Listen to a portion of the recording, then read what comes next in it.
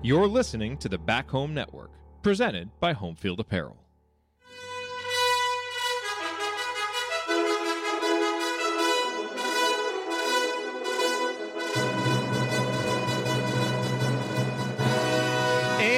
Welcome, Hoosier fans, to this week's edition of Assembly Call Radio, where each week we discuss the most important topics in the world of Indiana basketball. This is our 290th edition of Assembly Call Radio, and it is our 944th episode overall of the Assembly Call, recorded on the evening of May 11th, 2023. I am your host, Jared Morris.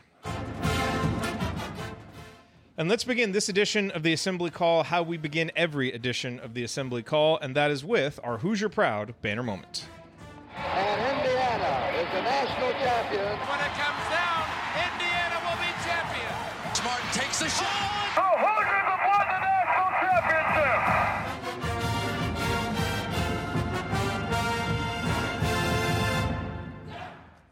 This week's banner moment occurred on Wednesday at 11:15 a.m. Central Time. That is when Andrew Slater tweeted out the news that five-star McDonald's All-American wing Mackenzie Mgbako will make his college announcement on Friday.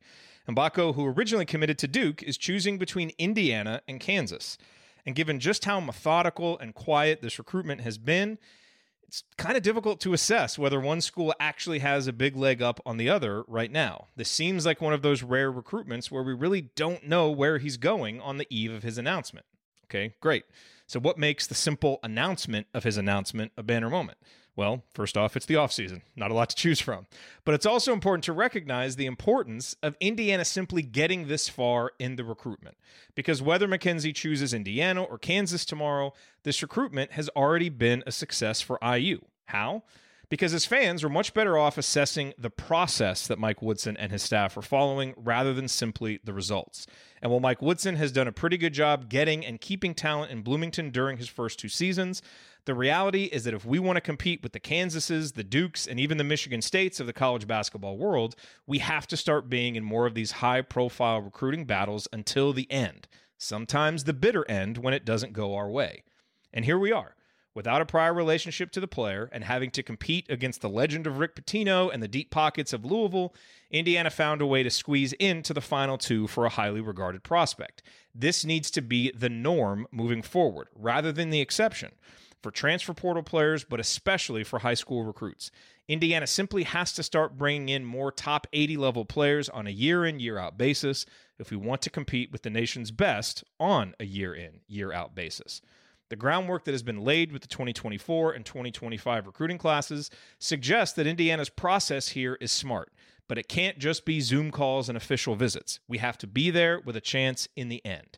That's where Indiana finds itself with Mackenzie Mgbako as his decision looms, and it needs to become a much more regular occurrence moving forward. All right, now let me introduce my co-host this week. First off, to my bottom left. The best of you sports coaching, you know that we got 'em. When it comes to analytic trends, you know he can spot 'em. For first class bracketology, if you want the top, you gotta go bottoms. If you want the top, you gotta go bottoms. If you want the top, you gotta go so we're going to go bottoms. Andy, what's your bottoms line on the last week in Indiana basketball? I mean, nothing too concrete to go on here this week, except some of the schedule news that started to trickle out, which I know we'll talk a little bit about later. It seems like in general, scheduling some incrementally better teams than what we've seen in the past so far. Still got a few spots to fill there, so maybe those will be filled with some of the same lower level teams that we've seen in the last couple of years. But seems like they're doing a good job of filling things out, so gives you a little bit more to another piece of the puzzle to look together. But obviously, as you said, the big news is the impending announcement of Mgbako would obviously be a huge piece of filling in what IU really needs when you sit back and look at this roster, and will lead to a lot of questions if they don't get him. And I know that we've got intend to talk about that, kind of what would be next if he wouldn't come, and some of those things. So that's really the biggest piece of news from an IU basketball perspective. Is that, and we'll find out. Luckily tomorrow won't have to wait too much longer, even though to your point, it doesn't seem like there's anything too clear cut out there right now that really pushes things one way or the other. So, which is kind of a rarity these days, as you said. So I guess maybe there still are surprises to be had out there in the world. Let's hope. All right. And to my right. He remembers the days when a movie cost $1. Heaven help you if you ever decide to pop your collar. Play hard, but remember, fake hustle is a crime. He's the coach and it's Tonsoni time. He is the coach. It's Tonsoni time. What is on your mind tonight? Just good to be here with everyone. I'll second Andy. The scheduling pieces that are popping out seem to be interesting and kind of I can't wait to get the whole package. So where you're seeing, where they were rated last year and going forward, Andy and I, from a bracketology perspective, it's starting out to look, even the games you should win looks a little bit more competitive. Florida, Gulf Coast, Harvard, schools like that. So that's been something I've been watching. Obviously, the recruitment is huge. If it goes Indiana's way, it's just a huge plus for the Hoosiers. And if not, I think your banner moment is where we need to be. But we'll all be disappointed a little bit. But when he opens up a couple weeks ago or whatever, and it's down to the last two. Recruiting is tough, and that's we have to understand that we're getting in with these guys. We just need to find the reason to close, and unfortunately, we've lost out for years. Going back to the previous regime, a lot of guys had us in their final list of 3 and 4. It just seems that for whatever reason, we haven't been able to close on some of these huge names on a regular basis. Obviously, we got Hood Schifino. And those a couple here recently, but we need a lot of players. So that's going to be interesting to see what direction of the conversation will be after tomorrow's decision. Yes, it will. And ladies and gentlemen, coming to us from San Diego and sporting his brand new clock from the great Richie Carter there over your left shoulder. It's looking beautiful. Analyzing players, finding every wrinkle. He hasn't ever hosted, never lifted a finger. He's got all the Well, let me quickly add just one thing about this. Dude just interrupted his own jingle. All right, Ryan. I saw you tweet earlier that the Padres are just dreadful with runners in scoring position. So why don't you rant about that for a couple minutes here? I'm still repping them, though. Big series this weekend against the Dodgers. Let's get it done, boys. Let's turn it around. Juan Soto's heating up. I feel a break coming. What I'll say is, Jared, you're right. They have to be in the finals of these big recruitments, and they have to do that more often. It's Indiana, where we should expect certain things. But a vibe I'm getting from a lot of people is the program feels a little hamstrung when it does get into those battles, because there's just things about these other programs that Indiana doesn't have. And one thing that happened, and I talked to a lot of people from within the Indiana athletic department and around the program, when they went to Kansas this year, they were shocked at the gulf between the facilities Kansas had and Indiana, and the way that they treated basketball and the way that Indiana does. I mean, one guy texted me, just said they have a personalized intro, like a specific intro for every single game, and it's different for every single game. And they do this, and they have all these light shows and all of this stuff. They have a massive Hall of Fame when you walk in. So when you walk into the arena, you are surrounded by the history. And then their practice facilities and even the gym, the arena is nicer and all of this. That's a consistent theme when Indiana comes up against these other big schools. And quite frankly, Indiana needs to decide if it wants to get serious about college basketball in that way. Do you want to invest in the program the way other teams? You can only ride on the fact that you are Indiana for so long. And because, quite frankly, the way we think of Indiana is not the way the rest of the world thinks of Indiana anymore. Because it's been so long since this program has been dominant. So you have to make up for it in other ways, and they need to start investing in the program. Whether it's we've talked about a new arena years and years for whatever. Okay, that's one thing. But the practice facilities, the investment in infrastructure around certain things, the multimedia stuff, all of that needs to go to a top level program. If you're fine competing for a Big Ten title once every 4 to 5 years, competing for a Sweet 16 berth once every 4 or 5 years, then keep it the way it is. But if you want to get these top players consistently, the name on the jersey only goes so far. And so there needs to be more of an investment in this program if they want to keep winning. And that's not to say they're going to lose this recruitment, but in general, the feeling around when he says Kansas is his other finalist is because of those reasons. So hopefully we wind up getting good news tomorrow. But even if you do, I think there needs to be a bigger investment in this program from this university. Okay. Well, here's what we have in store this week. We'll spend the rest of segment 1 talking about some Hoosier headlines. We got some interesting schedule news this week, so we'll talk about that. Segment 2, we are going to dive into the Mackenzie Mgbako recruitment, kind of with our decision primer, kind of how we're feeling about it, what this means, all the different kind of tentacles that it has. And we got some good questions from you all, so we will answer those as well. And then we'll answer more questions in the mailbag. All of that coming this week on Assembly Call Radio. But first, let's talk about our presenting sponsor. Home Field Apparel, wear one for the team. Yep, this edition of Assembly Call Radio, just like all shows on the Back Home Network, presented by our friends at Home Field Apparel, where they have the largest collection of vintage IU apparel that you will find anywhere, and one of, if not the largest collections of vintage college apparel generally that you will find anywhere. Constantly releasing new schools, constantly refreshing the ones that they already have. I saw, this week they did, a little bit of a Big Ten West thing, doing refreshes for Wisconsin and Iowa and Minnesota. So, if you happen to have fans of those teams in your life, go to homefieldapparel.com, pick yourself out 6, 7, 15 IU items because you're going to need them all. And then you can go buy stuff for other people, too. It makes great gifts, whether for birthdays or whatever it is. But the great thing about Home Field Apparel, and the reason why everybody loves it, is because the material, so comfortable. It lasts through many washings. You can get whatever someone needs, whether it's a T-shirt, a crew neck, a hoodie, a hat, a jacket. They've got everything. And the logos are just interesting, and they have cool stories behind them, and they're unique, and you're just not going to find them anywhere else.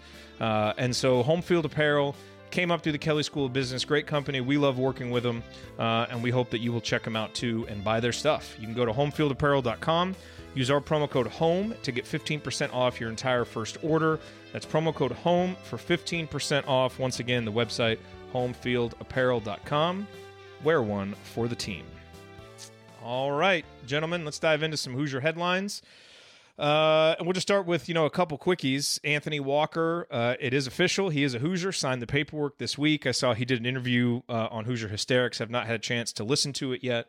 But again, by all accounts, the type of guy that we were talking about, a guy who's been around, can provide some of that leadership, provide some of that athleticism, seems very comfortable in a reserve role.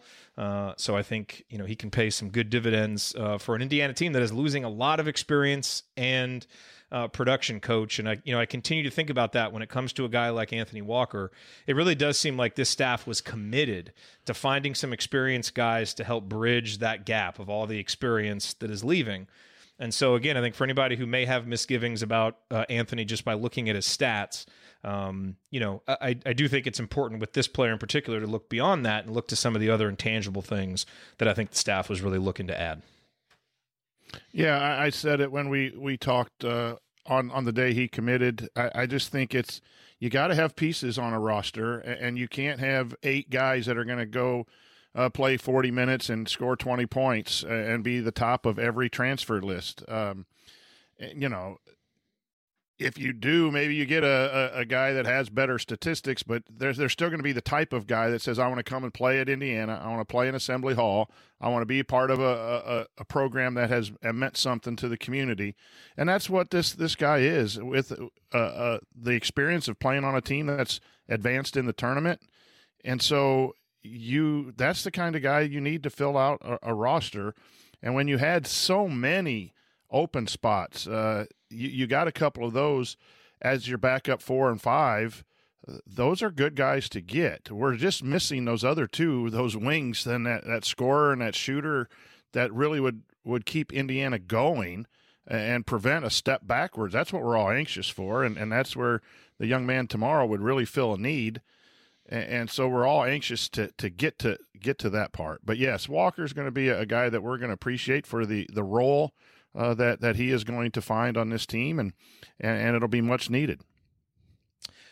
The transfer portal deadline is tonight at 11:59 for players who want to be immediately eligible next year and who are not grad transfers. They have to put their name in the transfer portal tonight. It doesn't mean that you will see all of the names tonight. Guys, I think, can email their intention to go in the transfer portal. As long as it's in before midnight, they can do it. But just so that you know, and you can kind of watch, expect a few more names to trickle out over the next couple of days. But the deadline is tonight. So, we've spent a lot of time on this show since the end of the season talking about we still have time. Okay, now time is starting to run out a little bit, and so we've got to complete this roster, but still some good options there to do it. Guys, let's talk about the schedule real quick because we did get some interesting schedule news this week. A couple new games that we found out about. Indiana will be playing Wright State on November 16th. They have been a pretty good program, have dipped the last couple of years. This year they were 197 in Ken Palm, which is the lowest they've been in a while. We know that Indiana was going to play Harvard.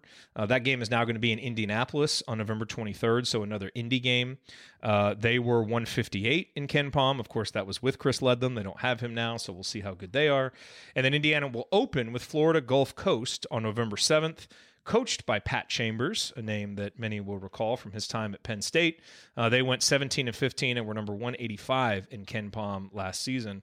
And so, Andy, when you look at this, obviously the through line here is a whole bunch of teams that were in the top 200 in Ken Palm. And, so you add that to the other games that we know about, which is home against Kansas, against Auburn and Atlanta, and then the Empire Classic where Indiana will play two of Texas, UConn, or Louisville.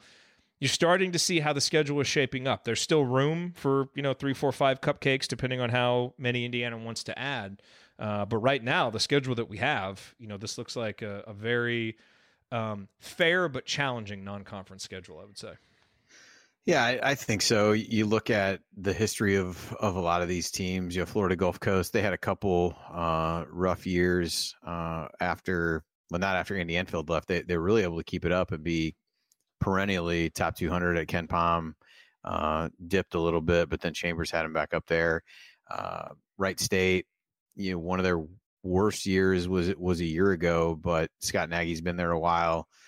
They've had good success under him, have been in the top 200 every single year under him, and even were there most years prior to that.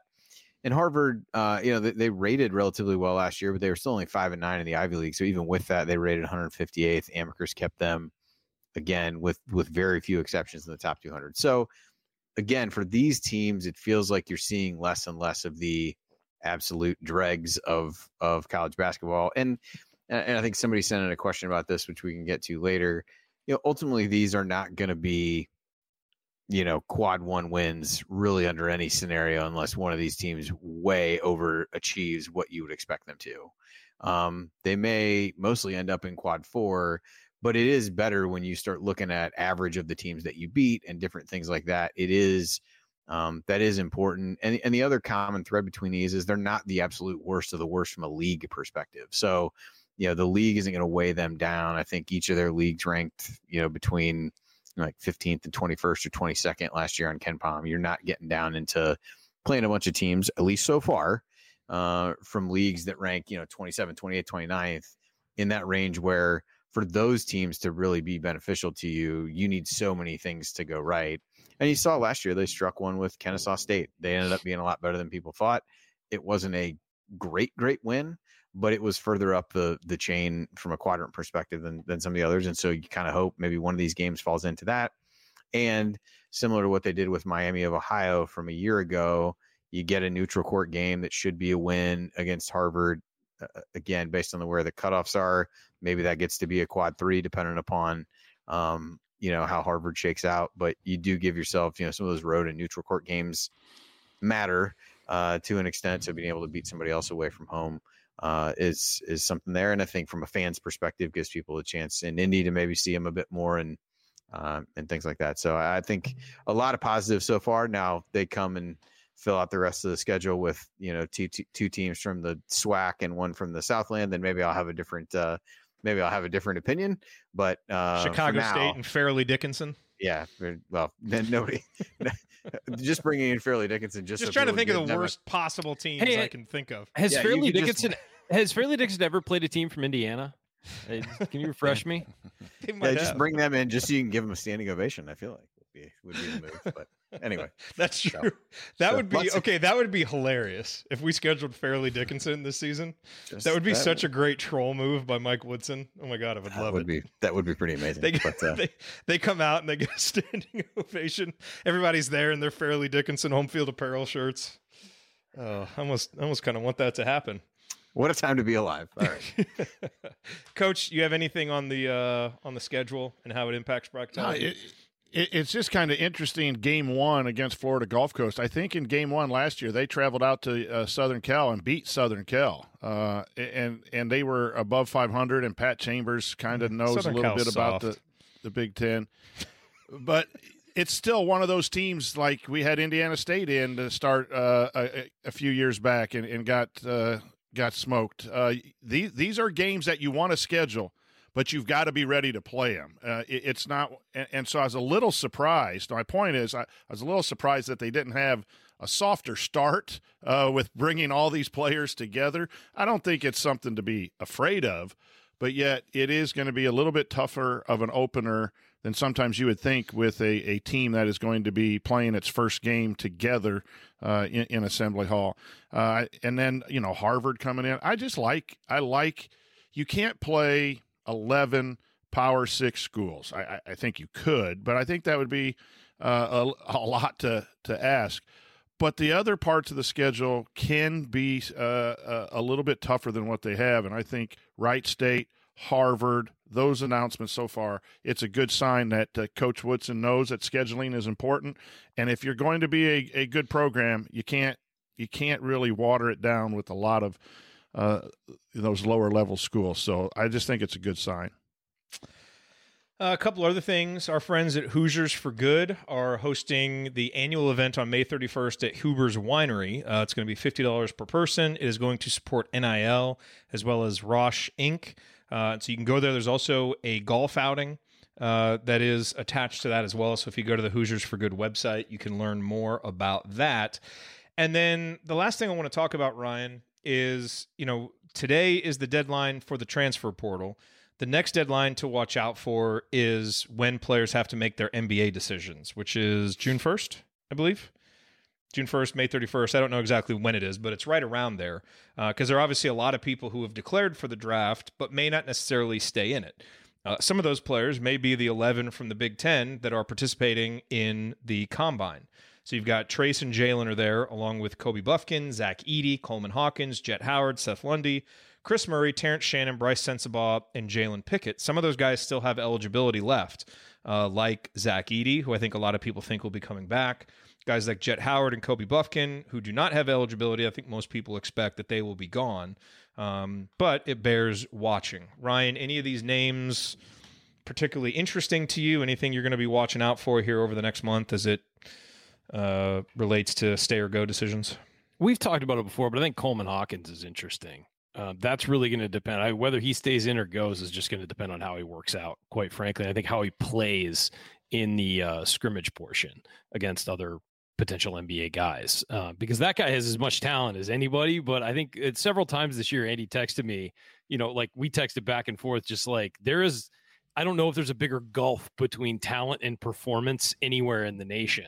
Like guy actually coming through and living up to it. And you saw flashes of it. So he's interesting to me. I think Chris Murray is also interesting. He's going to have to show that he can consistently knock down NBA range 3-pointers, I think, to stay in. I think he will stay in. I think that's a done deal. But where he goes will depend on his shooting ability. And then, Trace and Jalen, they're both going to stay in. There's no question about that. But they both have to show some things to maintain what would be a first round for Jalen to maintain his lottery status and for Trace to manage to sneak into the first round. I think they both these NBA playoffs have been good for Trace.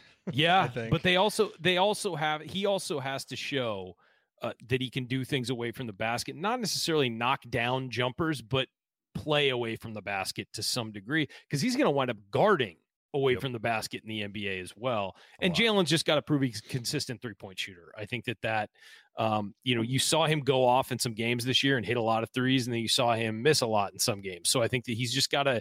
I think that's the only thing scouts are worried about is the consistency in that jumper, because the NBA, like college to some degree, doesn't love long twos, and that's where he lived this year, was making long twos. Now, if you make them, it's fine, but he's going to get.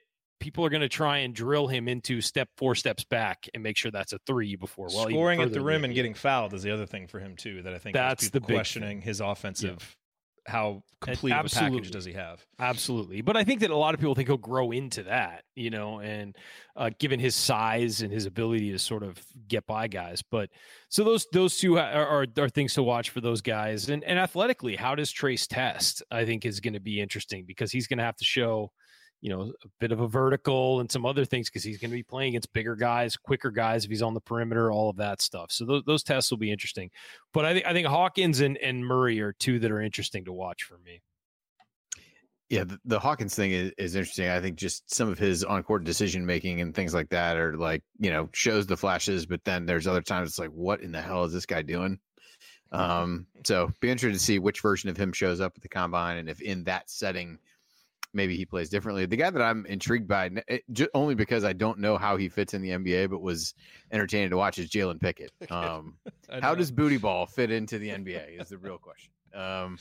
But yeah, I mean, a guy who really didn't shoot it all that well from the outside, has a unique game that I thought Shrewsbury did a great job of taking full advantage of, and was an incredibly impactful player. What does he, or what could he look like in that setting? I think is kind of fascinating because it doesn't seem to translate on the surface, but again, is that a function of that's how he was asked to play because that was the best way for their team, and how might he be able to evolve and do something differently? Just as a player that I did not enjoy watching play against IU, but generally enjoyed kind of how he played and things like that over the last couple of years at Penn State. So kind of one of the more intriguing ones of that group, just because there doesn't appear to be as clear a path to what he can do. I mean, even Lundy, who is a far less impactful player at Penn State, but he's such a good shooter that it's like, okay, I can see it. And Pickett's the one where I just don't know what that looks like, but will be intriguing to see. I'm with you. I don't know what it'll look like, but there's something about Jalen Pickett that I think I wouldn't bet against him. But there's right some guys, it's like, okay, he's not this guy, but it's like Jalen Brunson, right? Everybody kind of doubted Jalen Brunson. He goes into the second round, and then he's just productive, and he's turned into a star. And I don't think Pickett will do that, but there's just some guys that kind of understand how to play basketball and have that mentality. And I kind of feel like Pickett has that. We'll see. Does he have the skills to back it up? And, can he play the way he wants to play? But it'll certainly be interesting to watch. Anything else, guys? Any other headlines catch your mind? Any other final thoughts about any of these other stories before we jump in and start talking about the little recruitment that we're going to find out about tomorrow? No? Okay. Excellent. Well, with that said, it is time to talk about Mackenzie Mgbako. He's going to decide his college choice tomorrow, and there are reasons to believe he's going to go to Kansas, and there are reasons to believe he's going to go to Indiana. We'll talk about him. Stick with us here on the Assembly Call.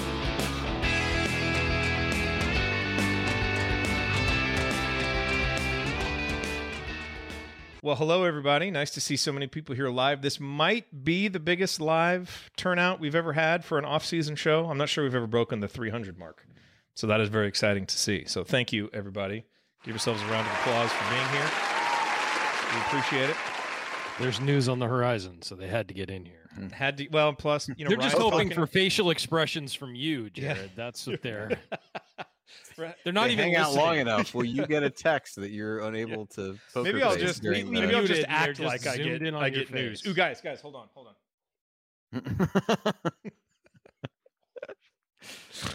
Worst poker player ever. Yeah, that's all right. Ryan's in here arguing with people about Assembly Hall. Why they should tear people it ask down. what I mean about the facilities. I mean, another night in the Assembly Hall. Guys, it's just known that the facilities in Indiana lag behind, and you talk to people around the Big Ten, and they can't believe that that's the case at Indiana. And in what way? In what way did they lag behind? They're older. They're not, up to snuff with all the bells and whistles that you get at some of these bigger programs. I get that. I just get tired of that argument because Cook Hall's 11 years old. The locker room's like 3 years old. The locker room is actually fine. Stadium, that's one thing. The locker room is what people talk about. The problem with Cook Hall. But my point is the stadium is going to take 5 or 6 years if you decide to do it right now. Agreed. You need to recruit players now, but how often – I hear this with football all the time. How often do you need to rebuild the Cook Hall? Every 3 years, every 4 years to keep up with the stuff? You need to completely gut it every 5 or so to be – Okay, and the other thing – here's but you also have coaches coming to us saying we need millions of dollars in NIL money. Where's the money going to come from? NIL doesn't come from the school, though. That comes from outside. Now, I know it's donors, but are they going to donate to school? I think it's a tired argument. Facilities are a tired argument for not doing your job as a coaching staff. No, I agree with that. That's what I'm saying. I agree with that. I 100% agree that the coaching staff, but I'm talking about luring players. And players, especially ones who are only going to be on campus for 1 year, most of their time is going to be spent at the team facility.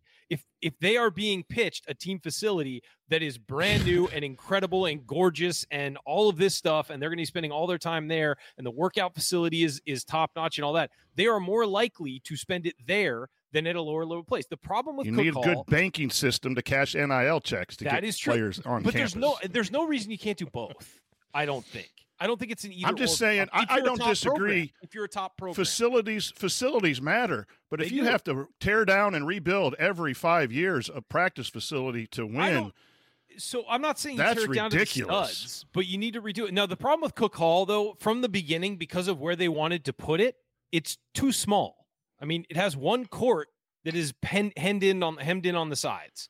The locker rooms, the workout area, all of that is small compared to these lavish facilities you see elsewhere, where they basically build the athletic department around that program. And I think the problem is they've sunk a lot of money into the football program and have very bad results, and that has been to the detriment of the basketball program, in my opinion. Hey, and so a guy we recruited as a Heisman candidate. So just cool it.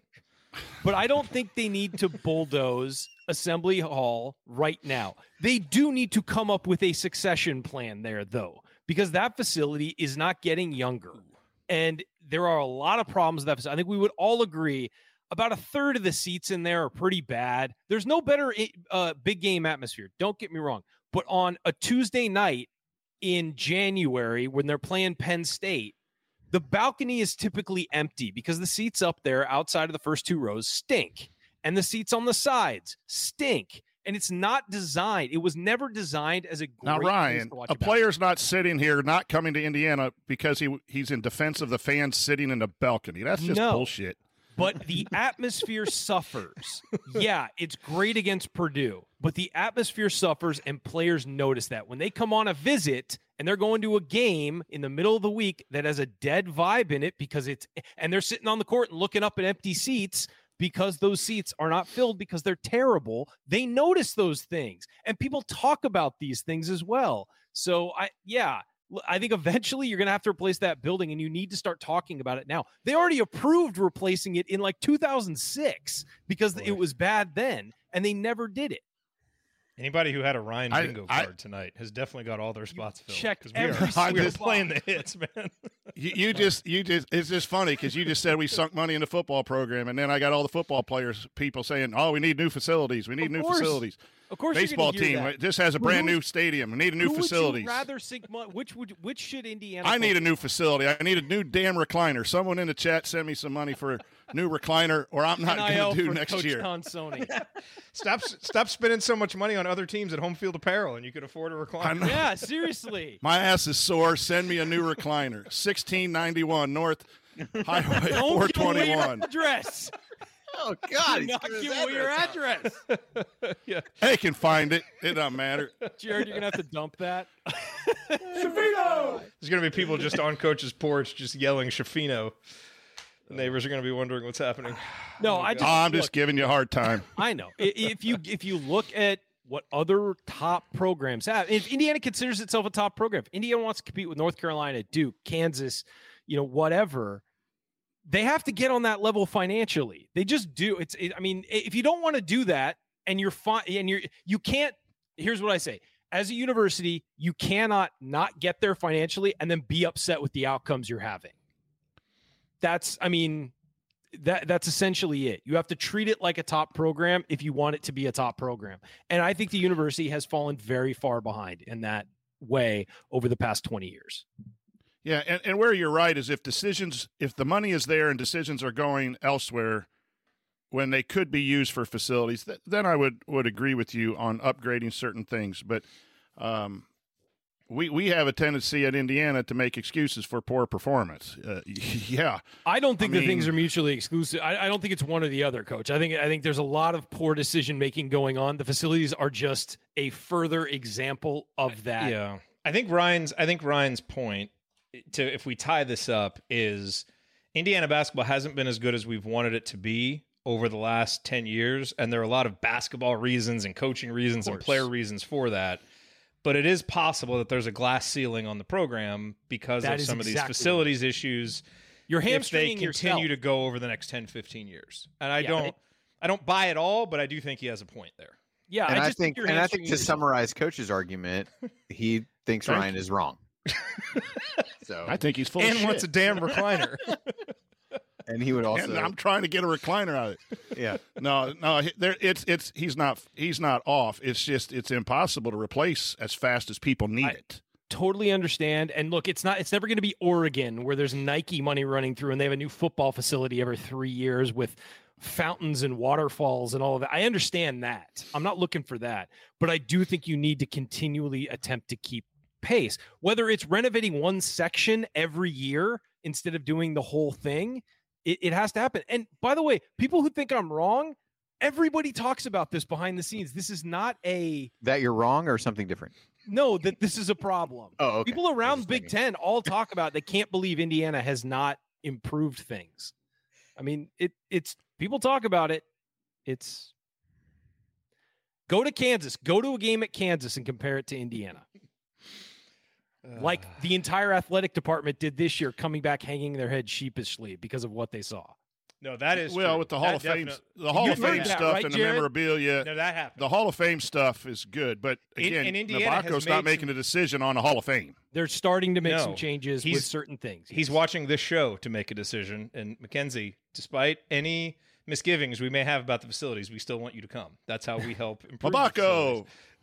Yeah, Coach will chant your name on his porch when you have a big performance against Purdue. Yeah. No, I did hear that, and there have been some changes made already because of the what visit they saw to at Kansas. Kansas. Yes, that has definitely happened. And that's what brought this back up, quite frankly. It was that. But also the fact that people in the athletic department needed that to happen to realize the difference is kind of a red flag. You know, they need to be aware what's going on elsewhere to improve their own program. It's not just about what's going on in your program. You have to look at the bigger picture and see what's going on in college basketball, college sports, and then apply those positives to your program. I hope that they will do that now that they have had that, awakening. But we'll see. And we'll see in their actions over the next couple of years, I guess. Okay, here we go. Let's get into segment 2.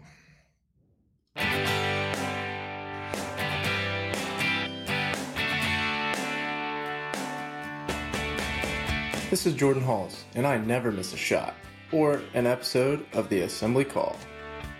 The great Jordan Halls. He's a pretty important day for Indiana's recruiting coordinator, Jordan Halls, tonight and tomorrow. So we wish him and the entire staff good luck. Welcome back to the Assembly Call. I'm Jared Morris here with the full crew, the coach, Brian Tonsoni, Andy Bottoms, Ryan Phillips. Fresh off another 10-minute discussion about Indiana's facilities. Woohoo!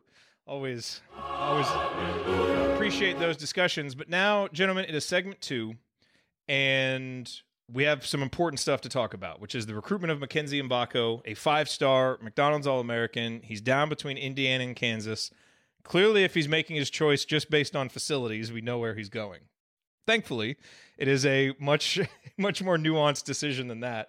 I thought it was great. Our buddy Lee Butler, who's in our community, posted this in our question thread for today. It's not really a question, but a comment. He says, 2 weeks ago, we did not know about the recruitment of Mgbako. Now everyone is panicked that he might choose Kansas over Indiana. Chill, trust the coach. IU basketball will go on regardless. So that is, I think, a good overview statement for this discussion.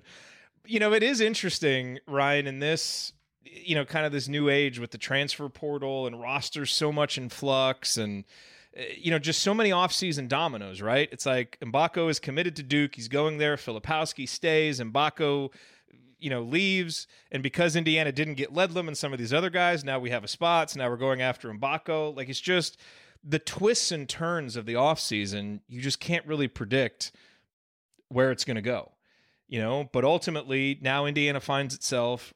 They got off to a good start with the portal. We obviously getting Khalil Ware is huge. I mean, he was one of the prized, one of the jewels of this transfer portal class. You got good depth with Peyton Sparks and Anthony Walker. Now you got to fill these wing spots. And so as you look at this Mgbako recruitment, without handicapping it yet, like, what does this represent to you? How important is it that Indiana gets, Mgbako based on what you know of his game and what Indiana needs?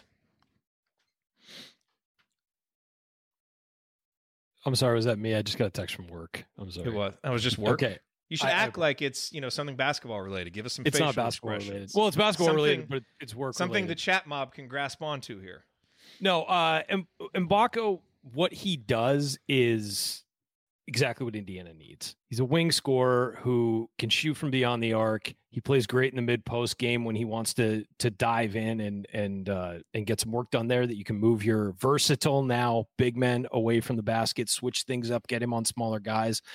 And he's become really good at pick and pop, that kind of stuff. And which is, again, what Indiana's missing is the ability to shoot the ball from long range with a bigger guy, essentially, and somebody who can get that shot off over anybody. I love the way he moves. I think he's gotten better. I think he's in, I think he's become more athletic over time. He's not an off the charts athlete, but he's a good athlete, a good enough athlete. And he's a guy who can put the ball in the hoop. And Indiana needs that on the wing right now. It doesn't really seem to have that on the roster unless somebody makes a huge jump this season. So basically, he's what we were asking for. You needed another big man, at least one, and you got that in Ware. You have the two backup guys as well, that have come in Walker and Sparks. But I think that you get the big man in Ware, and the other thing you needed was wing scoring. And I said potentially another ball handler. They're going to roll with what they've got, and that's fine. They probably have a lot of confidence in Gabe Cupps being able to do that, and that's fine.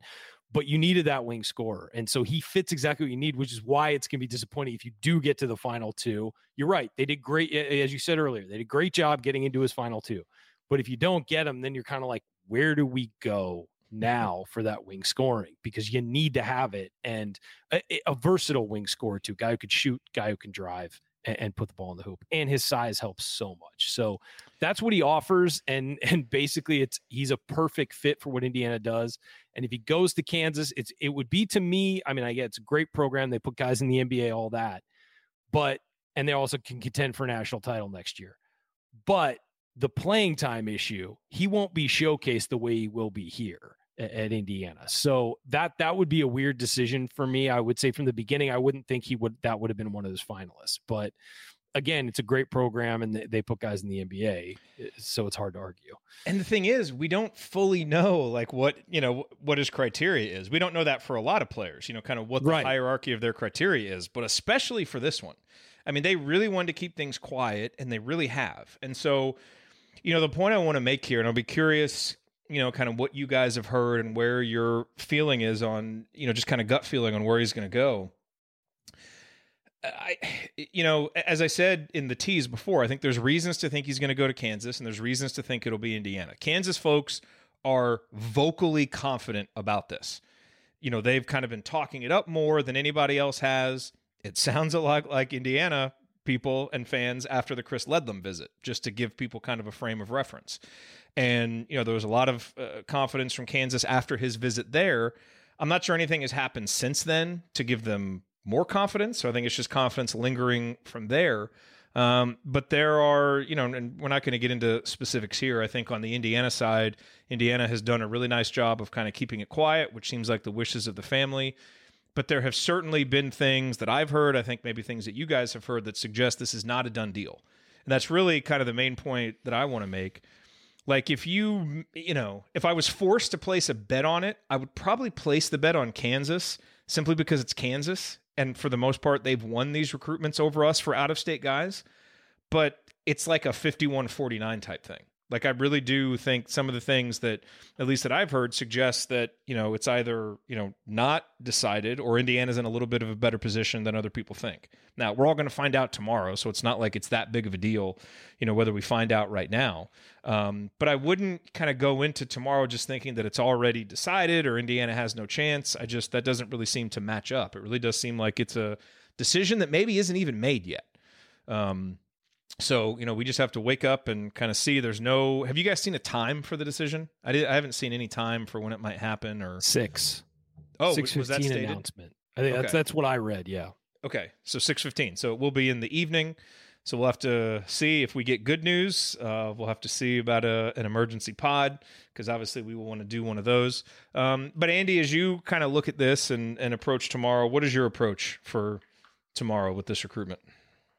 I really haven't heard anything, so I'm basing this more just on trying to think it through. It's a little bit hard because you're putting yourself in the guy's shoes, and we texted about this a little bit the other day. It would seem, if the belief is he backed out of the commitment to Duke in large part due to Filipowski coming back and presumably having a smaller role than what he would have expected, then it would seem counterintuitive to then go to Kansas because there's just not as much of a central role available there. And I know you guys had, I think Ryan, you had said that wasn't maybe the only thing that led him to go away from that.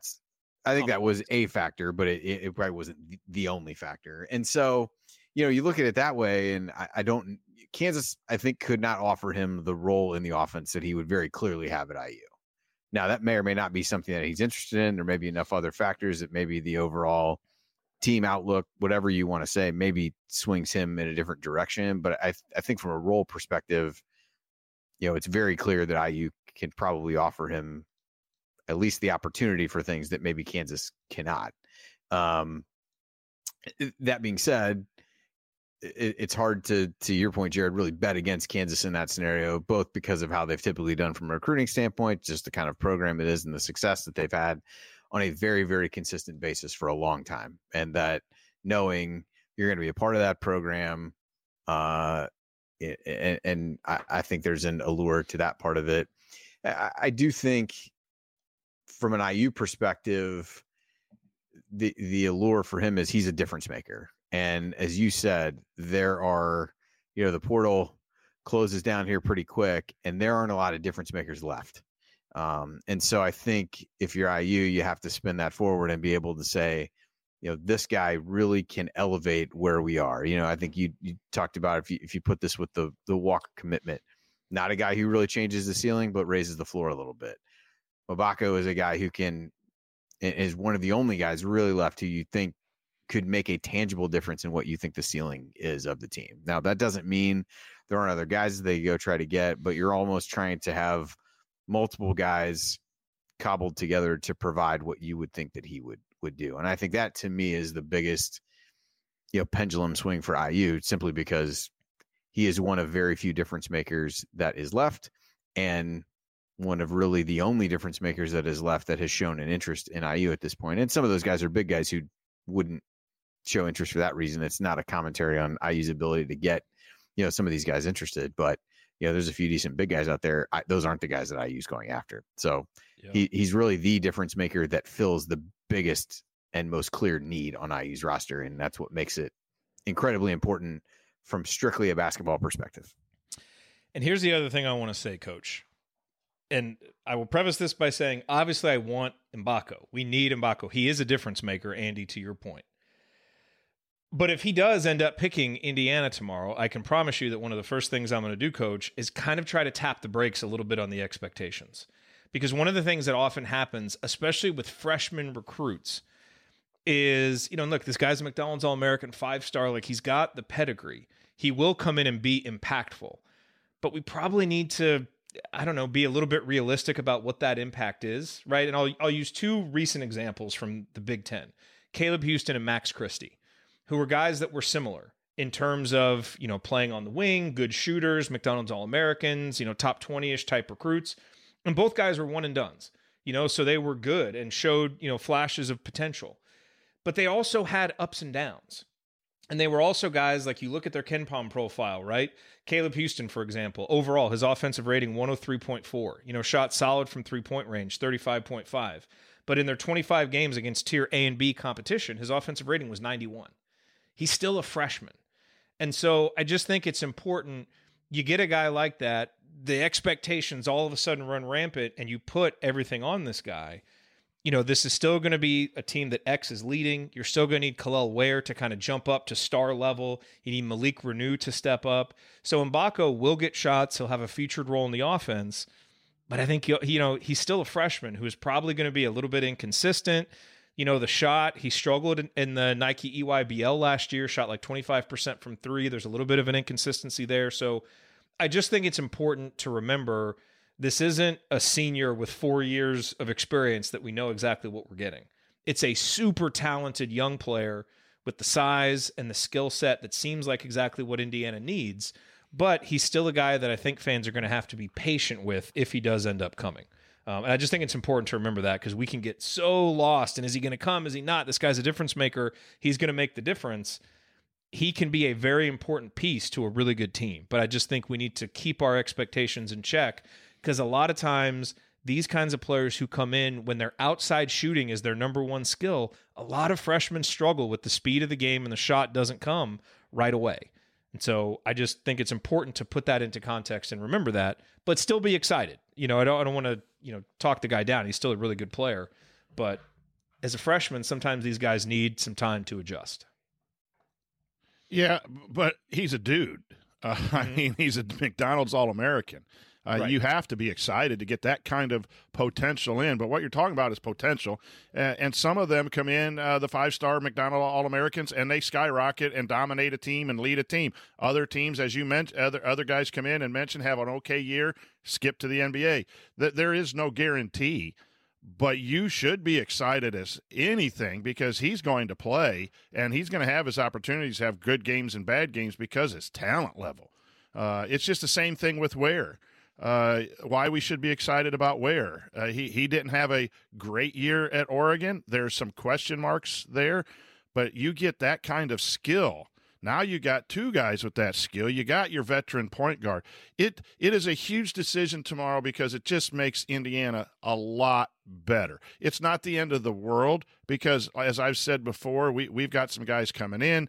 We got C.J. Gunn, Caleb Banks, guys that fit that mold of being long and lean and athletic that are going to have to develop if this young man doesn't come. And there are still some transfer portal guys, although it is starting to get to that point to being concerned. But, yeah, I'm going to be excited. And it's just like Hood Schifino. Hood Schifino had some games, and then he had, the Purdue situation. But he's going to be in the NBA. That should be exciting for Indiana fans if he does select Indiana because we don't take a step back and just make the tournament and hope we make the tournament. I think we are still going to then be expectations of be in that 4 through 7 range and have a chance to pop if you get a talent and that potential is reached. But you gotta get your dudes in. And he's one of them. So it'll be a big day if it heads our way. If not, you just got to keep grinding in that portal and get a guy or two to come in and then hope that some guys develop. No question. It's a huge recruitment. It would increase Indiana's talent. It would increase the ceiling for next season. If you get him, let's say that C.J. Gunn starts at the 2. Ryan, your starting lineup is 6'3", 6'6", 6'8", 6'9", 7 foot, which is insane. That's nice. And all good athletes too. Yeah. So I mean, don't get me wrong. I want this guy, but college basketball is just different now. It used to be you get a freshman, you start thinking about what this guy can be in his second, third, and fourth season, and really you can only think about it on a year-by-year basis now. Yep. Because is this guy going to go pro? Transferring is so easy. So what is he going to do now? And all I'm saying is he's not going to be the player next year that he will be as a junior or senior or a second or third year player in the NBA. And it's just important to remember that, if we can start going down that road of setting expectations. Ryan, I know you need to leave soon, so let me give you the last word on this, unless you're good to stay for a while. What I want to say is I did notice on Twitter and in interactions, everyone's saying, well, he won't put up numbers at Kansas because there's a ton of good players. And it's like, guys, college statistics do not matter to the NBA. Showing your potential matters to the NBA. If Jalen Hood-Schifino had put up lower numbers than he did, he'd still be the same guy. And so like if he had split time with X more and not scored as many points or not had as many minutes or whatever, it's the potential you show. They do not care what your numbers are in college. There are some things when they're splitting hairs between guys, they'll be like, well, he has a higher free throw percentage. That means he's probably going to become a better 3-point shooter. Let's see what it looks like on the court. They use it as a guide to help them in their individual evaluations, but that does not matter. Plenty of guys have put up average numbers and been first-round picks after a freshman year. So I think that needs to be understood, that if a kid's just thinking about his future, well, he has playing time here, so he's going to put up numbers and therefore he'll be in the NBA. They don't care. I do think the path to showcasing his ability is far more clear at Indiana than it is at Kansas. That is true. But that might not be the thing that is drawing him to college. You never know. There are positives to Indiana, certainly in this situation. And quite frankly, if it was me, that's where I would go. That doesn't mean that's what he's going to go, because what he prioritizes is different. And he's never outwardly spoken about what he's prioritizing in his until they bring you to Assembly Hall for your visit. Then you're and then I'd be like, guys, not going guys, you've seen other arenas, right? Cook Hall has one court. One court? Fly me home. But anyway, no, so we don't know. He's never publicly said, these are the things I'm looking for. A lot of kids don't. They want to keep that kind of a mystery. So we'll see what happens tomorrow. It is great that Indiana got into the final two and put its best foot forward, and we'll see what happens there. The last thing to talk about here, Andy, is, again, a theme here has been, okay, let's get this guy, but if we don't, on to the next. There are lots of options. There are still some options, but time is running down. I think a lot of people saw, Julian Phillips from Tennessee, who Indiana, I think he was actually the first scholarship offer that Mike Woodson gave. He announced that he is entering the transfer portal. I believe he's also entered his name in the NBA draft, which I think is where a lot of people think he's going to end up going. But he's a potential option. A lot of people have talked about Jordan Dingle from Penn. Certainly Indiana reached out there, but we haven't heard a lot about that. I think his focus is on the NBA, before he starts focusing on things. But, those two guys, because they put their name in, they're in the transfer portal. So they could take until August if they wanted to. They'll still get they don't have to make their decision now. They'll still be able to play next season. Then you got some other guys. There's a kid named Taylor, I think, from Marshall that I saw that Indiana had reached out to. You've got Dennis from Toledo, who I think is on an official visit with Illinois right now and is supposed to take another couple. So these are names that have been talked about. As of yet, I haven't really heard anything that makes me think Indiana has a lot of traction with those guys. Like, there's no official visits scheduled. Haven't heard of, anything beyond just reaching out to contact them. So now is where we're starting, Andy, to get a little bit later in the process. You don't get a guy like Mgbako, your options do start to dwindle. And so that's where I want to exercise a little bit of caution on, hey, if this guy comes to IU, let's pump the brakes a little bit on what we expect. We still really need this guy to come to IU because, we need someone with his talent and size and skill level to fill one of those slots. Because even if he's an inconsistent freshman, he's still an inconsistent dude that is going to have some big games. And if his big game just happens to happen in Mackey Arena, like happened with our freshman last year, all the better. But we need those kinds of guys. So, we're not going to come on here and keep saying like there's time. There's not as much time left now. And so Indiana's going to have to start landing one of these guys for us to feel good about what it has on the wing next year. Yeah, I do think, to your point, there are potential pivots to make if he doesn't come, but I don't think any of those is going to get people excited. Now, again, it goes into the same thing. Lee said this. I think I said this about somebody else before.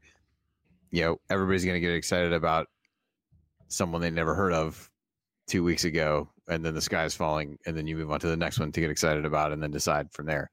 I do think there are guys. I think Dingle is an interesting one, but it does seem like coming back to college is not the first thing on his list that may end up happening depending upon the feedback he gets and things like that. But kind of like you've heard other guys' names mentioned just as some of the top guys left in the portal, but you haven't heard a whole lot of specifics around IU's true interest in them and vice versa, their interest in IU. So that's kind of where, we've largely taken this, track over the offseason of, until somebody comes and shows up for a visit, it's okay to understand that they're out there and know what they might bring to the table, but it's not really serious until you're getting to that point. So unless you can find ways to get some of these guys on, and maybe you do, and they've admittedly been pretty pointed in their focus on a small number of guys over the course of this process.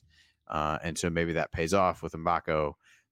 And again, like I said, it's not that there aren't players there. There's still tons of players in the portal, but in terms of guys who are really going to make a difference, that you're maybe having to think that guys are going to take leaps that maybe are not realistic or things like that. And you're going to have to take a few guys and just say, hey, I hope one of them pans out. It turns into like a, late round fantasy football draft of, well, I'm going to draft a bunch of running backs and hope that one of them shakes out. I'm going to take a bunch of wing guys and hope that somebody, either a guy that I already have or somebody there flashes. And maybe that works, but you kind of move into that territory. And that's ultimately why, we talk about him being a difference maker. That's ultimately why that part becomes important, because you're kind of taking flyers to a certain extent on other guys potentially to fill out your roster spots and hoping that one hits. And Coach, one of the things I love about IU fans, man, is when you come to Indiana as a freshman and you put in time, especially if you're from the state of Indiana, man, Indiana fans love you and embrace you and defend you to no end. And so a lot of times when we or anybody else says something like I said, which is, hey, to feel good about our wings, we need a guy like this, it immediately gets into, well, what about Trey? What about CJ? What about Caleb? And it's like an either or thing. We all have been very clear that we love all those guys. Love Trey for what he's already brought through 3 seasons. Love the potential for CJ and Caleb. But at a certain point, when you're in May in the offseason and you're trying to project forward for what the team is going to be, you start to look at, kind of probabilities. Okay. What can these guys realistically be expected to produce? Trey Galloway in his 3rd season last year played 27.7 minutes and scored 6.7 points a game and was an inconsistent offensive player. You need more than that from a starting wing if you want to be a better team than what Indiana was. CJ and Caleb have all the potential in the world. They were recruited. Their recruiting rankings project them as guys who are more, consistent producers as juniors and seniors, but can take a step as a sophomore. So we all love those guys, but I think we all also understand that we need either more talent or more proven experience. If you can get both, awesome. But if you can only get one, which may be where Indiana is now, you need to at least get that to kind of, to Andy's point, to have a few more lottery tickets for who's going to hit this season. Maybe it's CJ. Maybe CJ comes in, scores 12 points a game, and we're all like, man, remember all those silly offseason conversations we were having when our starting 2 guard was sitting right here all along? And if that happens, it would be awesome. But I don't want it to seem like we're down on any of those guys. I think we're just realistic about their development curves. That's it. And that's where a guy like Mgbako with his size and talent can come in, hopefully relieve some pressure from those guys, but now you've just got more options. And if Mgbako comes and he's having a rough game on the road because he's a freshman, now, maybe Trey steps up and that's one of his games, or CJ is ready to step up and be a little bit more productive than he was last year. So I just want to say that because every comment thread we have about this in the community, people come running to those guys' defense, and I love that. It's what I love about Indiana fans. But I want to make it clear that we believe in those guys too. It's just we're looking at this season, and I think if you're realistic about expected development curves, you can't feel like this is a Big Ten title level or Sweet 16 level backcourt that Indiana has yet. Maybe it gets there, but we just don't have any evidence of that quite yet with what we've seen from these guys. No, we've said it all off season. You need dudes. You need athletes. You need players. I think that was evident that Indiana had a bunch of good guys, and we really maybe overachieved a little bit. But when you look at that Miami game, we just didn't have the athletes to match up to Miami, and that's just hard to say. So you need a wide variety of the 13 scholarship players. You need to have some ability for injury, for competition, as you say, to maximize the potential and push people to reach their potential. You don't want to go into a year where you're bringing in two more portal guys, and they're really going to just be behind where CJ and Caleb are. That would not be good. You want at least one to come in and have a pretty good chance to earn. They have to earn in the summer and in the fall, earn a starting spot. But they have proven it. You said a great thing about college experience. No matter where you play, you have some college experience. Indiana needs that on this roster because they lost, seven players that had that experience. So, I just think the toughest thing for me right now is to figure out when Indiana gets back on somewhat of a level playing field with winning. Kansas has won a lot in the last 20 years. The young man's looking at, do I want to go? Where do I have a chance if playing and winning is a factor? Mike Woodson's gotten to the tournament for 2 years, but that you have to be honest in saying Kansas has more experience. Self has more experience as a coach. Woodson has a couple of years. There's a lot of those factors that Indiana is just behind right now, and I'm excited for them to level that playing ground up, and that's where Ryan is probably right a little bit in the facilities thing, but. It takes time. I've always said it takes time for Woodson to get into his role with recruiting and all of that. So it's just difficult. But we need two more guys to come in and compete for playing time if we're going to keep moving in the right path of building this program back. If not, we may take a step back, and that's not awful. But man, if we can get the right kind of guys in here, that's what's exciting about what's happening right now. All right, I got to get out of here, folks. Thank you. All right, Ryan had to bounce. He is working, so this will now be an Assembly Hall friendly zone for the rest of the show, now that Ryan is gone. Look, we got a couple of questions about the recruitment. Let me just see. Maria says, if we don't get Mgbako, where do we stand? I mean, I think we kind of covered that. Like, there are some options. Probably the kid from Marshall, I think his name is Andrew Taylor. Like, he probably seems like the most likely of all the guys. And he just tweeted out a list, or John Rothstein tweeted out a list of 20 teams that have reached out. So that's obviously very early. So if we don't get Mgbako, where do we stand? In a very uncertain spot. So we'll have to see what they do.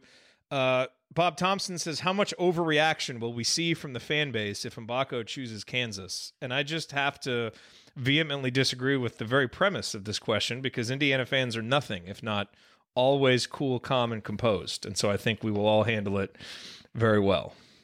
Don't you? The silence speaks volumes. Okay. Sure. Maybe not. Maybe not. I mean, no, look, how much overreaction will we see? I think Indiana fans are pretty good about most of them are pretty good about not being stupid on Twitter, so I don't think we'll see any dumb stuff tweeted at the family, which is good. I think there will be, here's what I think on this one. I think there's going to be some reaction, and I'm not sure a lot of it is going to be overreaction. I think a lot of it is going to be pent up, kind of disappointment about the Ludlam recruitment, about not getting more traction with wings. And I think there's going to be a little bit of kind of fear and uncertainty. And so I think if he does choose Kansas, we will see some strong reactions. Some of it will be overreactions, but I think some of it will actually be more warranted than maybe a month ago because, like we said, the options are fewer. And Indiana still needs to complete this roster. So it doesn't mean they're out of it. But, obviously it's, it'll be difficult if you can't land this guy. I don't know if there's going to be another guy with his talent level that you have a realistic shot with. So let's hope for the best, see what happens. And I think before you could at least attempt to quell some of those fears by saying, well, there's still time left. Other guys may come. A lot of things happen. And that largely has proven to be the case, Mgbako was not a guy who was on the radar. That situation changed, but you're kind of running out of situations that could change with the portal closing and different things like that. So I think that might be where, whether warranted or not, where I think a lot of the reaction comes from, because now you've kind of got a set picture of here are the options, at least that are known. And all of a sudden I can't tell myself a story that says, oh, here's the guy, here's the next best guy who I could still be almost just as happy with as the other one there. Yep. Okay, coming up here on Assembly Call Radio, it is mailbag time. So we got a bunch of good questions. We will roll through, we got 5 or 6 of them. Roll through these here next. So stick with us here on the Assembly Call.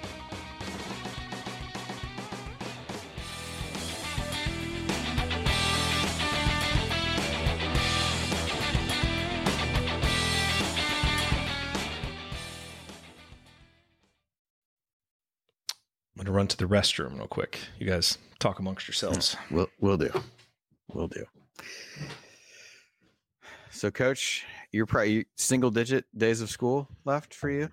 At this point, right? I tomorrow I'm off. I got a doctor's appointment, heart thing, checkup, and so Amy and I are gonna head to Bloomington after the morning. Take the day off, so that eliminates a day. Nice. I think we're down to 8 student days and 9 total days. Gotcha. All right, heading to baseball game this weekend or no? Yeah, we're going to go down and have a little bite to eat at Lenny's and then try to get to the game if the weather holds out. It's supposed to rain all weekend, so maybe they can find a little bit of a window there. And enough daylight to play. Yep. So, yeah, exciting time. Your kids and everyone, they got to be close too, we right? Still got a couple. They got a couple weeks. They're done right before Memorial Day, so got a little bit. I'm not sure anybody's doing a whole lot of anything, although one will have exams, so I guess she'll have stuff to do. But I'm not convinced there's a whole lot going on for the other one. But that's just the jealousy talking. It's not really even. It's not really. Yeah. I'm not going to cast aspersions on them by any means. All right, you guys ready to roll through these questions? Yep. Let's do this. How is your use of your facilities? Great. Excellent. Yep. Excellent. Well, now I can. Just making sure everything was okay down there in the South. Everything is good. All right, here we go.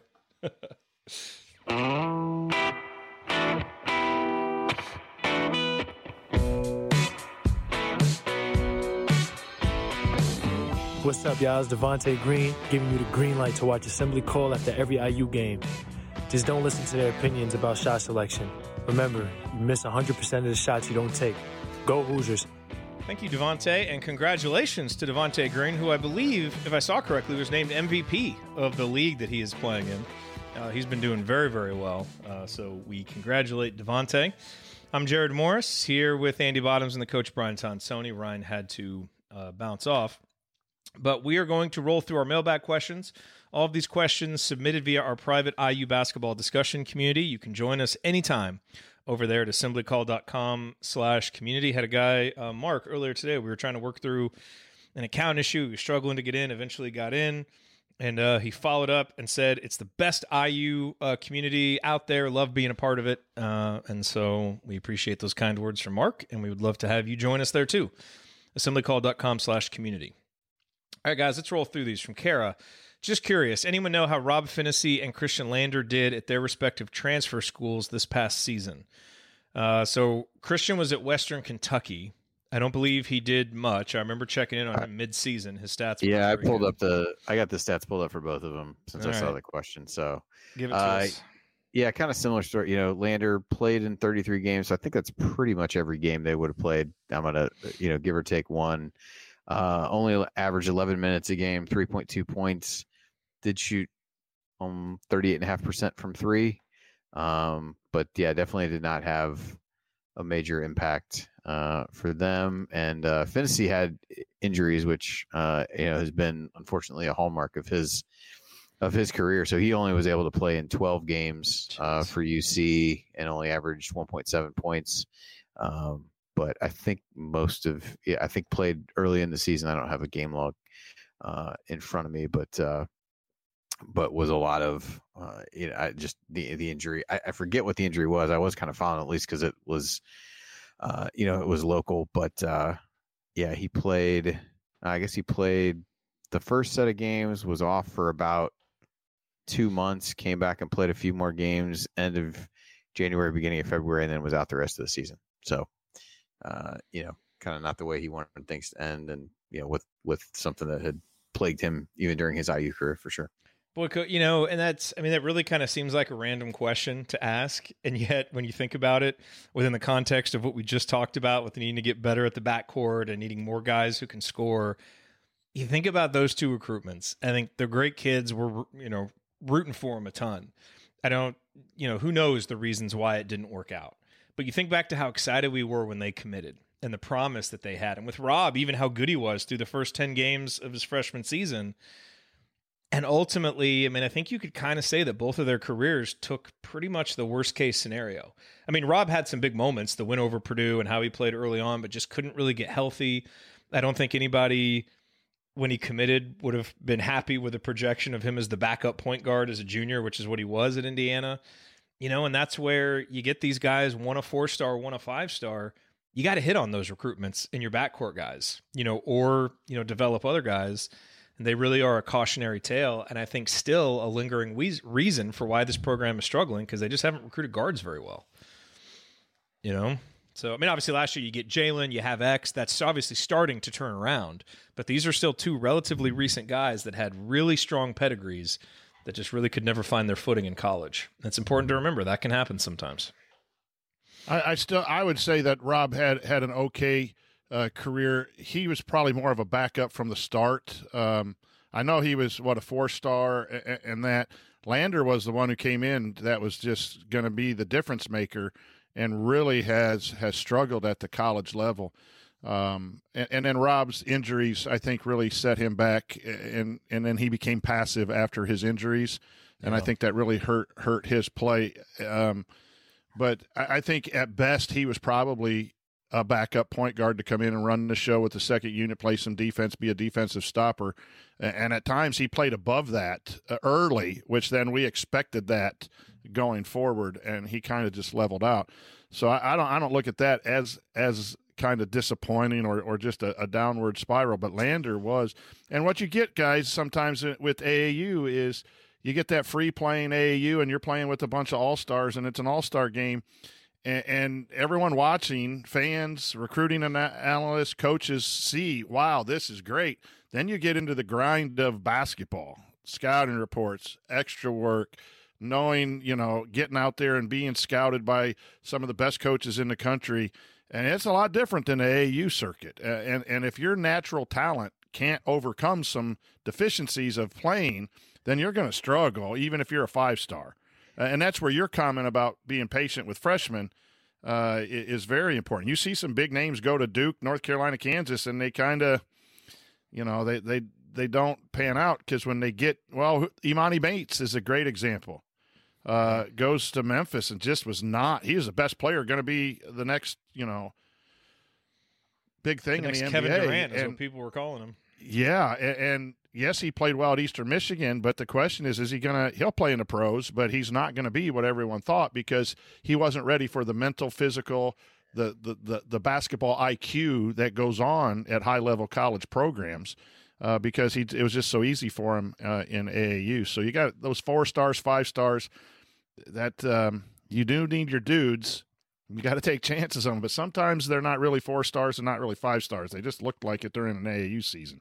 Well, and I think the other thing with Lander is the whole reclassification aspect. I know we talked about that when he committed, that the track record of guards in particular who have done that, it was not really very good.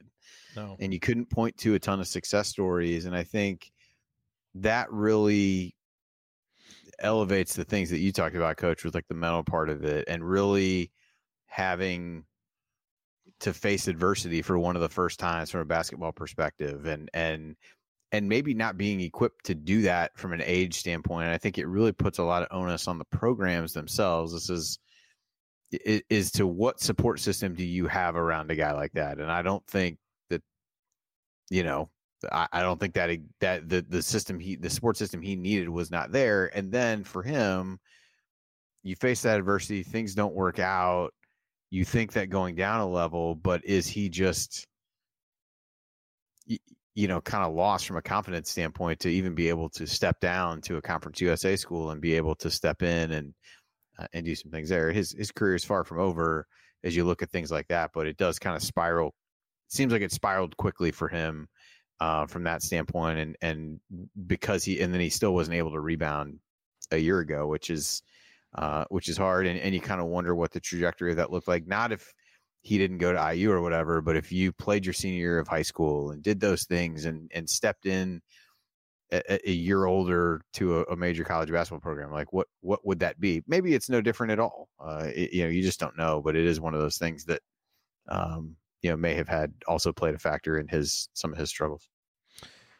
By the way, I know we got a couple people in here, or like Mike says, surprise Cups isn't mentioned more. I think he is a big key for next year. Someone agreed with that. We all love Gabe Cupps. I think Gabe Cupps, I think the staff expects him to play minutes next season.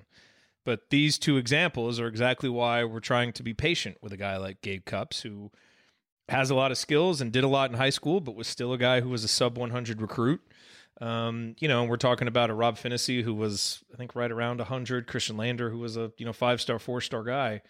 It's hard for some of these guys. And so I think even with Gabe Cupps, who Indiana fans are understandably excited about, you still have to be patient with those guys, and understand it's going to take a little while. And they may not always hit the ground running. Some will, some won't.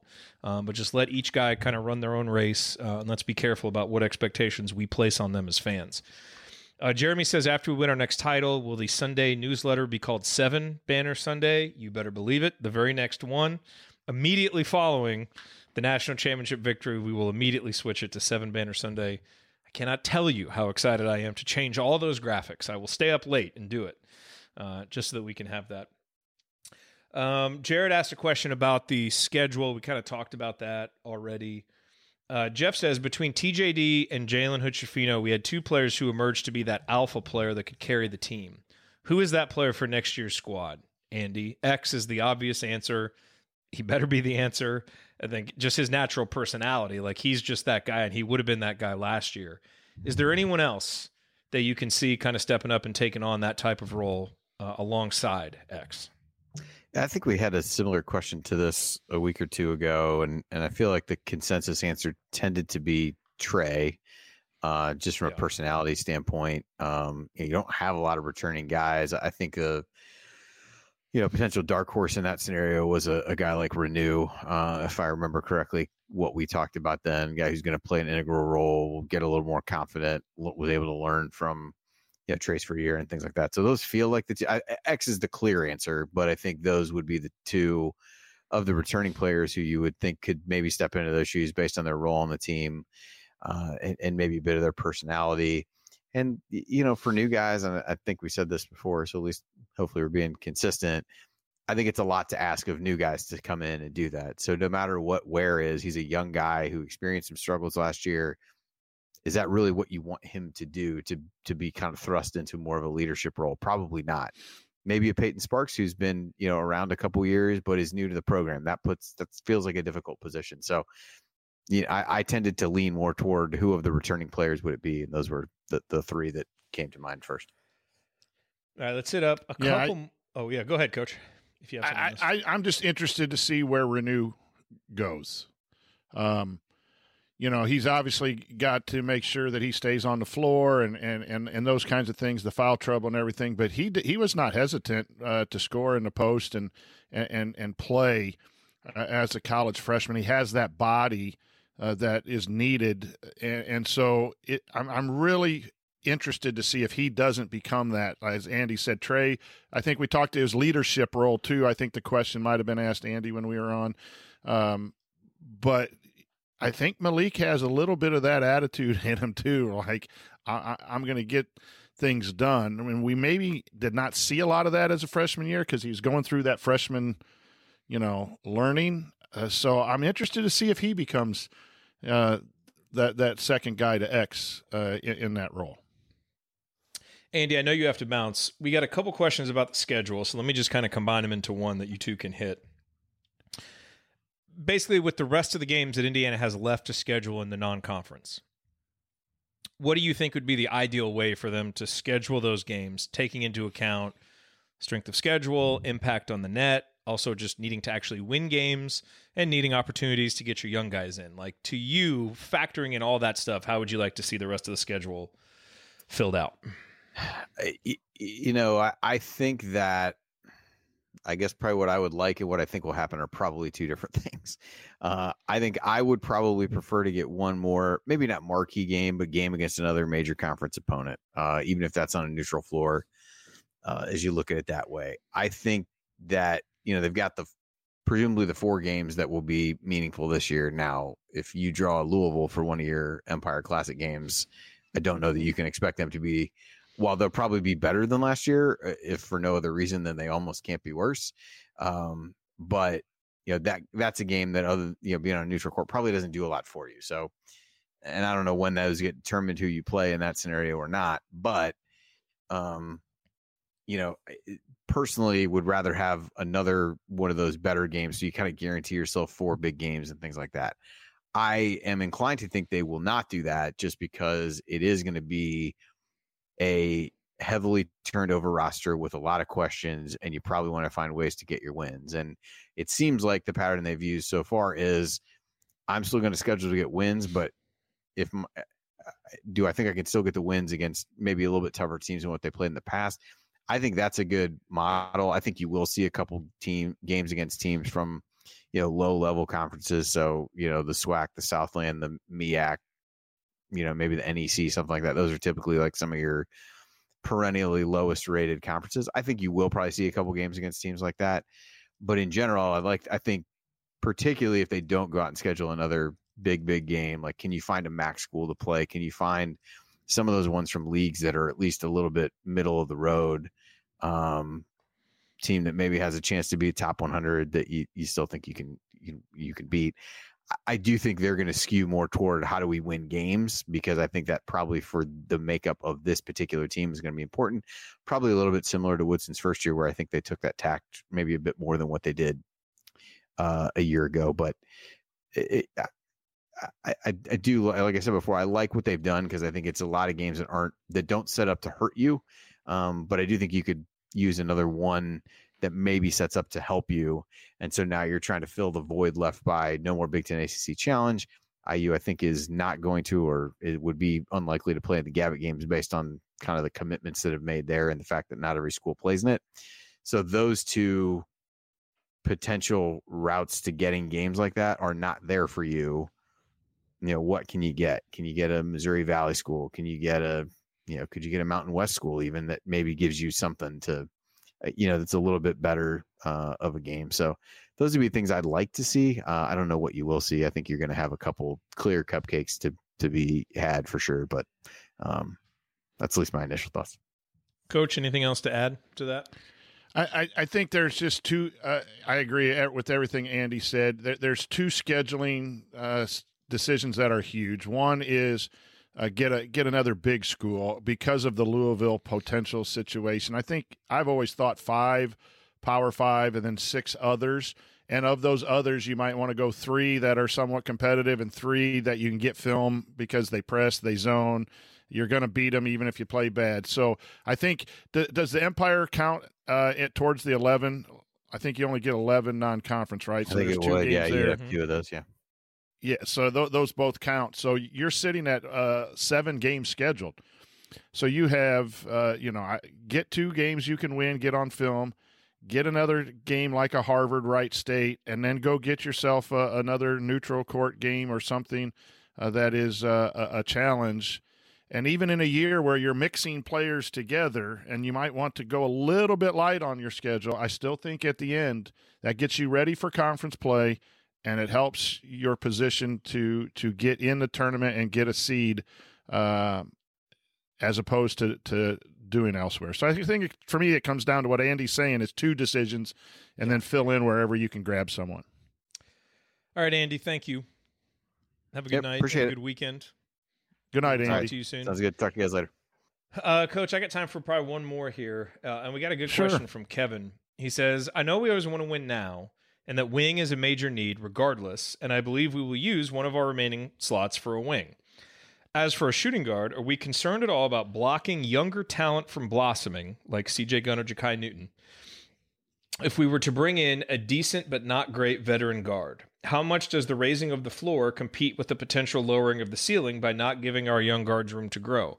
It's a great question, and I think it is it's not really, I don't think it's been something that the coaches have necessarily had to think about yet, because all of the guys that they've gone after have been clear upgrades, right? You've either got a high school recruit who is a 5-star guy where you're like, okay, this guy's great, or you've got, kind of a proven guy who's done it at the college level for 3 or 4 years. And so all the guys that we've been looking at, all the guys that we've had on campus for official visits, it's been a clear upgrade. If you don't get Mgbako, and even if you do get Mgbako and you still have that one slot left, now I think that decision is going to be interesting. So take, for example, this kid from Marshall, Taylor. I haven't really watched him very much. His stats look pretty good. He's got some experience. It seems like he would be an upgrade. But that is where I think the staff would, they have to make sure that they're going through, okay, we can bring this guy in and give him minutes. Is he going to be so much better than what, CJ or Jakai or someone else could be, where it makes sense to not allow them to get that time for development? And so, there's no like perfect way to say, okay, you need a guy who has done this to believe in him. You don't, but this is where the coaches have to say, really have to use their judgment to say, okay, if we're going to bring someone in, assuming that they're going to play over the guys that we already have, we have to know that they're going to give us a lot this year to make that worth it. Because if not, if your options just aren't that great, and it's like, all right, this guy scored 12 points a game in the MAC, he's a junior, like he probably would be an upgrade, but if you're only lukewarm about it, maybe you should give your young guys some run. So there's not a perfect answer there, but this is where coaches earn their money, is having to make these decisions. And I do think it hasn't been something that we've had to worry about much through the first 5-6 weeks of the offseason. I do think now, once we get past the Mgbako recruitment, especially if he says no, and you still have 2 more slots to fill, I think that's going to be, a real challenge for the staff to make sure that someone that they bring in is a definite upgrade over a young guy that they and we obviously believe in. Yeah, the transfer portal changes everything because you can go more year to year now. Because even if you have a younger player who you believe in, but all of a sudden you recruit over or you transfer portal over and he's not happy and he leaves at the end of the next year, you always got that transfer portal. I'm appreciative of the transfer portal for young men being able to choose where they go, but it is one of the negatives of the transfer portal that it does become year by year roster building as opposed to the old 4-year, we want to bring a freshman in. You have those guys. You have to communicate in your recruiting to get those guys. And it goes back to what I thought Coach Woodson's best thing is communicating.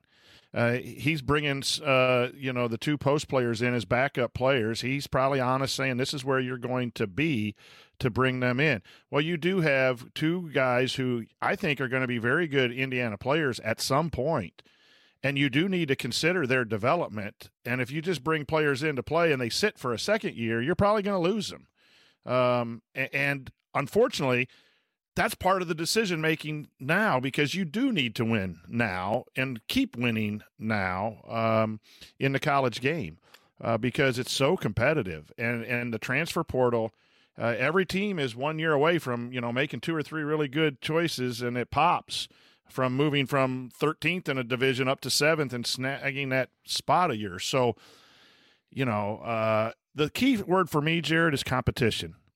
If you're going to bring in someone that's on a level, you have to talk to your returning players and that transfer portal person and say you are going to compete for minutes and not promise everyone you bring in you're going to get this minutes over. You can't say I am focusing on the transfer guys and I'm not remembering our guys that we brought in as recruits, because then that word gets out and you're not going to be able to bring in any recruits and you're going to have to live through the transfer portal. Musselman does a little bit of that. He's starting to get some recruits, but it is a fine line and a tough job in college now to decide what that roster is going to look like, where is it going to come from, and who you're going to recruit over. And the key thing is communicate and compete. And if you're fair as a coach and you give someone who's playing better in practice that time. I mean, you see it in college basketball where a guy comes in, you think they're going to play minutes, and they had 17 points at a smaller school. They come in, and younger guys beat them out. Good coaches will allow that to happen. So I think that's something just to keep an eye on as this transfer portal keeps growing, I guess.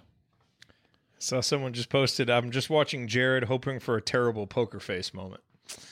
Nope. No texts or DMs during this show. We will wait, like everybody else, to see tomorrow. Like I said, I mean, I think there's a lot of reasons on both sides to feel confident. And if you're looking at all the Kansas confidence and you're like, boy, they seem like really confident. just remember that's kind of how they've been for 7 to 10 days, and things may have changed in the time since Kansas developed all their confidence, which is something that we had happen to us recently. So I say all that to say I don't think anybody who – what's the best way to put this? Among the people that I've talked to, the people who would actually know don't know. So I don't put a whole lot of stock into what some of these other people say who I don't really have any history or track record with. And so we will just wait and see what happens tomorrow. Obviously, if we get good news from an Indiana perspective, then we will do everything that we can to have an emergency podcast as soon after the announcement as possible. So stay tuned in the community on Twitter for that. We'll announce the details of that. But otherwise, that is it. That's going to do it for us on this edition of the Assembly Call. If you ever want to see us do the show live, you can join us at assemblycall.com on Thursday nights for the live broadcast of our Assembly Call radio recording. Thank you, as always, to Bob Thompson for producing our music and to John Ringer of rigdesign.com for designing our logos. And thank you for listening, and to all the people who were here live. We appreciate it. We'll be back to talk IU basketball, hopefully tomorrow, but definitely next Thursday. Until then. Take it from me, Thomas Bryant. Keep your elbows in and your eyes on the rim. Go Hoosiers. Thank you. Thanks for coming out. Here I come. This is Stan Sony. All right. Let's see what happens. Let's see what happens. I will probably be available. I'll be at the IU baseball game. I'll bring my earbuds and try to find a spot or go back out to the car if something pops, if I can. It might rain, so. It might. Who knows? Okay. Well, we'll be ready. Do what we have to do. Hopefully we get some good news. Hopefully. All right, Coach. Good seeing you, as always. Remember, send either money or the U-Haul with the recliner to Delphi. That's right.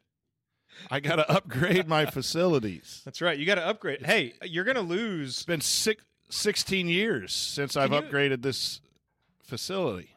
Coach, can you imagine trying to recruit new people into Delphi bracketology with these when was the last time you upgraded your facilities? Like 4 or 5 years ago when you started it? I mean, come on. You got to upgrade so you can get better talent in there and get better brackets to beat bottoms. Exactly. So, come on. I'm working with some guys on a new league, a new bracketology league. A new bracketology league, really? National thing. We're working on the foundations of the decision to get some of the veteran guys into a league or a consortium or something where it's one place and a new scoring system. And so different from the Matrix, you mean?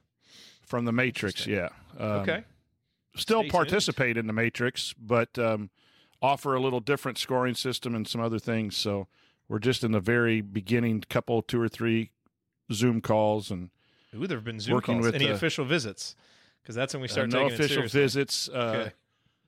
Website, got a call with the website designer on Friday. So okay. This is getting serious. Yeah. Nice. So, maybe then if I get some cash, I can get, a different color recliner or something.